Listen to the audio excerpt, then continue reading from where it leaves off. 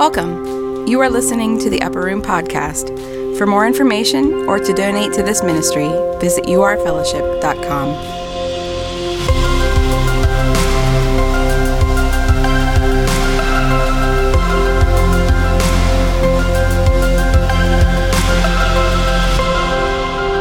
So today, we are starting a new series called Decluttered.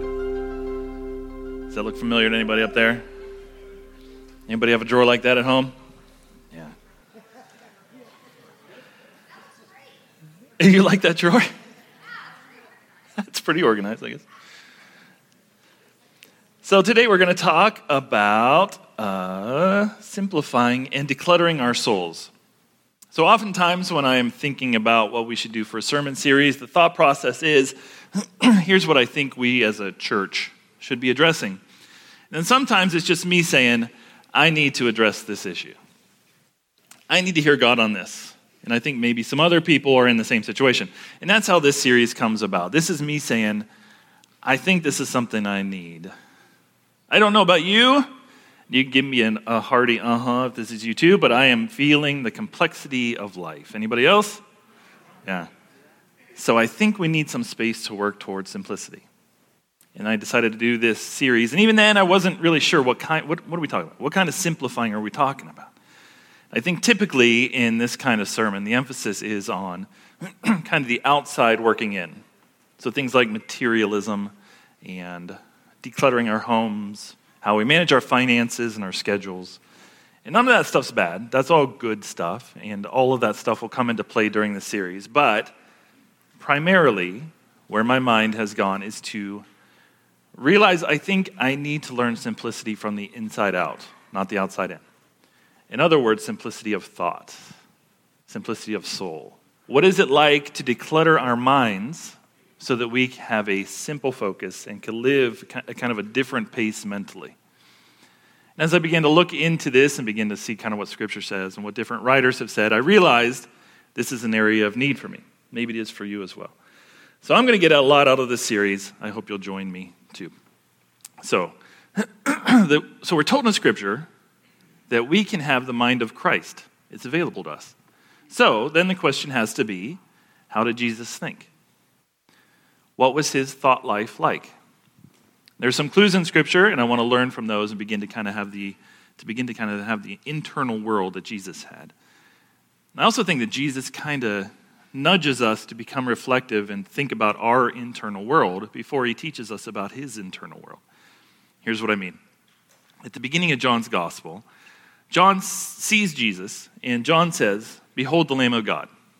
He says that a couple times. And one time in John 1, the Bible says, in first slide, the next day, John was there again with two of his disciples. And he says, "Look, the Lamb of God." And then it goes on to say, when the two disciples heard him say this, they followed Jesus. So a couple of Christ's disciples were first John's disciples. So and then John passes them on when Jesus comes on the scene.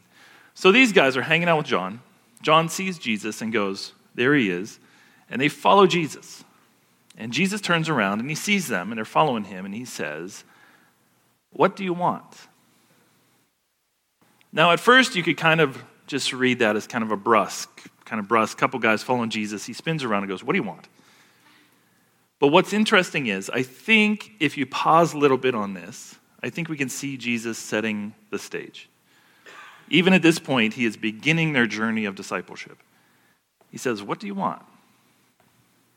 I think Jesus is saying, what do you want out of life? Consider what you want from this relationship you're about to enter into. What do you want?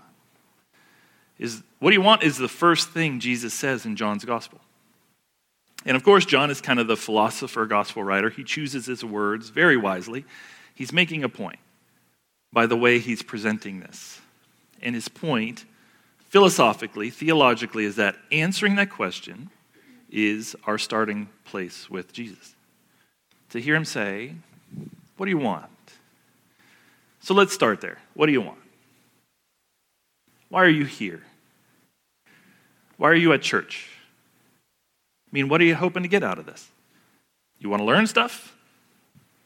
You want more out of life than just to get smarter? What do you want? I mean, tell me what you want. what you really, really want. To quote the Spice Girls. What is it you really want? Is it happiness? Is it joy? Is it satisfaction, delight? Is it security, sense of well-being? Is it friendship? Is it guidance, spiritual health? Is it fun, good life? Here's something I find interesting. I think if we see Jesus as the one who calls us into spiritual life and health, and that's good for us, but that's all we see in him, we will tend to see Jesus as calling us towards what's good for us in the same way that kale is good for you. It's healthy but boring, right? I know about kale chips. You don't need to email me. I've tried them. They're still kale, just salty. But if that's how we see Jesus, as healthy but boring, then we will think, I want to follow Jesus, but I also want to have some fun. I also want to have a good life. And so we'll start to look elsewhere for that, because we do not think that Jesus is the source of all joy and all life and beauty and all love and happiness and all satisfaction. So then we'll have this, I want to be spiritually healthy, but I also want to have fun. Now I have a divided mind. I'm following Jesus, but I also have to follow something else a little bit in order to have some fun. But what if Jesus really is a source of not only what's good for us, but what is good for us is to enjoy life. And he knows that. And so there's no divide between the two. What's good for you and what's fun and joyful. What's healthy and what's good spiritually speaking. What's healthy and what tastes good spiritually speaking. What if Jesus is the whole thing? And if that's the case, how can I stop being divided in my loyalties and my intentions? Where I'm trying to follow Jesus while saying I can't give my whole life to Christ. Because that's a recipe for a cluttered soul. Because what does he teach? Die to self, right? Pick up your cross, follow him completely. And don't you think the Father wants his children to enjoy life, to be happy? That's what a father wants. That's what God says. He says, your love is evil compared to how beautiful God's love is, but even you want happiness for your kids. You don't just want them to be healthy and do the right thing, right? I want my kids to grow up and be good people. I do. But I don't want them to be good, miserable people. I care for my kids, so I want them to be happy. I want them to have fun and be joyful. God wants that. So we can say, following Jesus is what I'm going to give my life to. And that gives us a simplicity of mind. And that simplicity of mind, that simplicity of focus, is you don't need Jesus plus anything else. Jesus asks us, what do you want? That's where I think Jesus meets us, in our wants. Right? Jesus does more than just teach us things, There was a philosopher, Rene Descartes. We have a picture of him. He's famous for his amazing phrase, cogito ergo sum, which is Latin for what? Anybody know? I think, therefore I am. We have a picture of Rene. There he is. There he is. Good-looking fellow, Rene. I like his hair. I'm a little envious of his hair. So he becomes, in some sense, the father of modern philosophy with this idea, cogito ergo sum. I think, therefore I am. I'm a thinking person. I can even think about what I'm thinking about. I can doubt things, and I can even doubt my own thoughts. But the fact that I'm doubting and thinking and processing, all that means I'm human. That was his idea. It's a beautiful thought and fascinating idea, but it tends then to reduce human beings to thinking things only. In fact, that's what he called us. We're thinking things. That's what it means to be human, to be a thinking thing. It's like a bobblehead doll, just a giant head on a small little body. Like brains on a stick is what we are. Sounds like a treat from a very strange fare. But this Descartesian paradigm, that we're just these thinking things, that idea will and has, I believe, influenced our understanding of life and our understanding of personhood.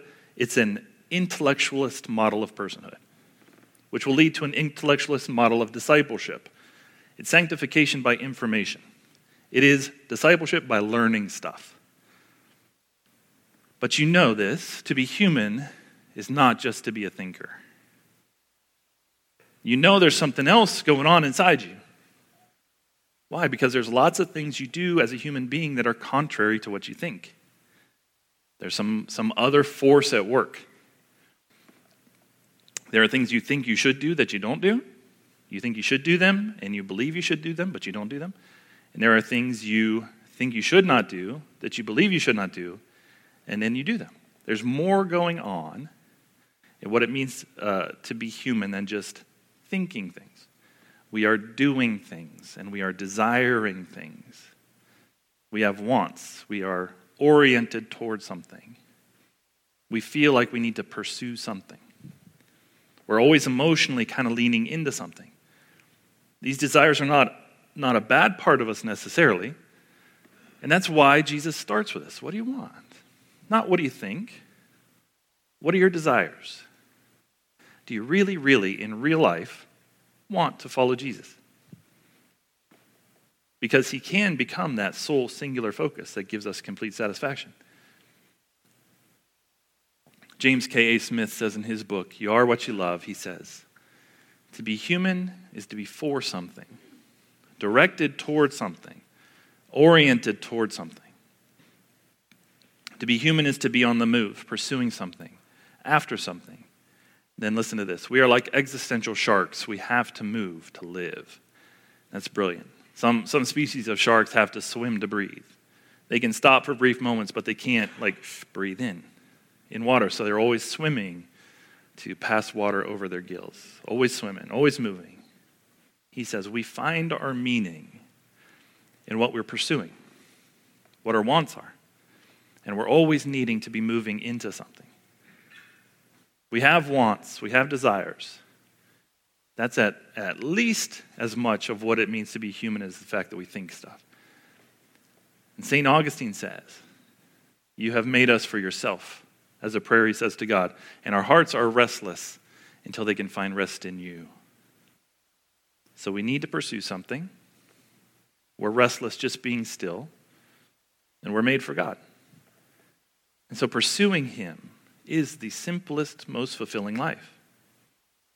And if we don't acknowledge that and allow the simplicity of that focus to take over our thinking, then we'll start reaching out and grasping for things in many different places. Augustine uses different analogies, which I appreciate. He says, you know what you're like?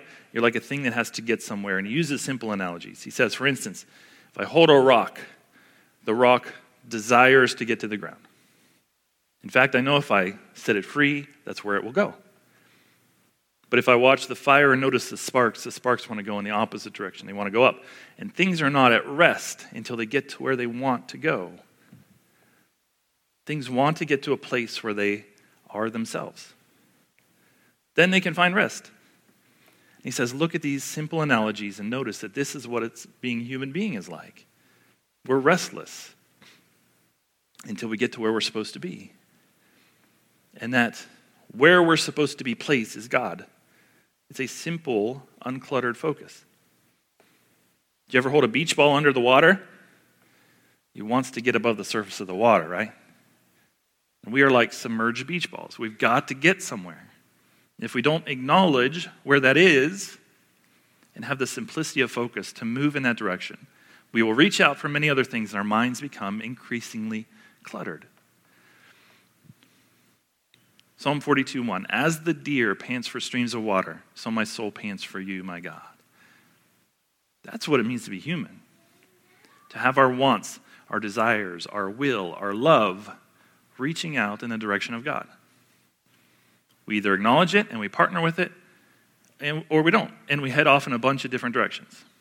So this series is about aligning our wants and our loves with the wants and loves and thoughts and mindset of Jesus. That's it. Okay, that's our introduction. Let's start the sermon, shall we? Yeah. Open up your Bibles to John 5 if you have them, because I want to show you quickly how Jesus thinks. Because we say, all right, Jesus is Lord, I want to follow Jesus, beautiful. What does that mean? Can he teach me how to think like him, not just live like him? And he does. He gives us a glimpse here and there of what his mindset is. And in John 5 and John 6, there are a couple of those places where we get a glimpse of the internal world of Jesus, the kind of thoughts he was thinking when he was walking among us. So John 5:19 and 20 is Jesus is in the middle of a conversation about his authority to heal on the Sabbath with the Pharisees. And in the context of this conversation, he says, very truly I tell you. John 5:19. The Son can do nothing by himself. He can do only what he sees his Father doing, because whatever the Father does, the Son also does. So how simple is that? Jesus says, here's what I'm thinking about, what I'm focused on, how I live life. I say, hey God, what do you want to do today? And that's what I do. Or even more, hey God, what are you already doing today? I'm going to partner with you and do that. Because God's always at work around us. Hey God, what are we doing today? Let's do that. I want my will to be aligned with your will. Simplicity. Hey God, what are you up to? What are you doing? I don't want to do anything other than what you're doing and how you want me to participate in that. Every day, that's how Jesus lived. Now, some of us will resist this because we might say, I have a hard time just kind of trusting God. I think I want to do like 80% of what you want me to do today, God, but I also need 20% fun or relaxation or time off from all the stress of being religious. You do understand, right, that God's will is that you have rest. His will is that you have peace and joy. And I believe if we give ourselves completely to following God, we will have more rest, more joy, more peace than if we try to live with a divided mind. Simplicity. Hey, God, what are you doing today? Let's do it together. Look at the next thing Jesus says, verse 20. The first phrase in verse 20. For the Father loves the Son and shows him all he does. God shows me what he's up to. I'm happy to participate. Why? Because I know he loves me. This is Jesus' mindset. Jesus walked around saying, I know the Father loves the Son. I know I'm loved by the Father. So, what do you want to do today? What a beautiful, simple way of living. Now it isn't a matter of, I have my religious life and my family life, my work life, and my school life, and my fun and recreation life. It's just all the Jesus life. And I do all these things under the umbrella of the Jesus life because Jesus wants us to do well in those things in right measure. He guides us. But now there's a simplicity. It's all for God.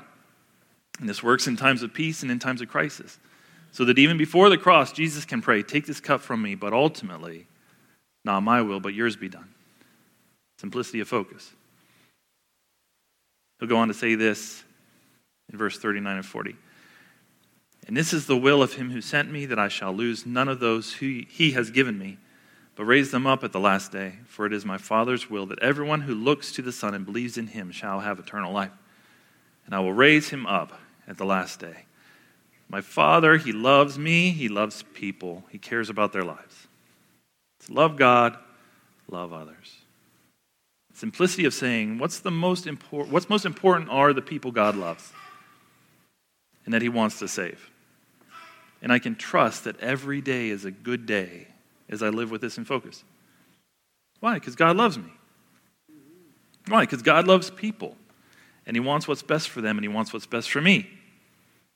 So I could start each day.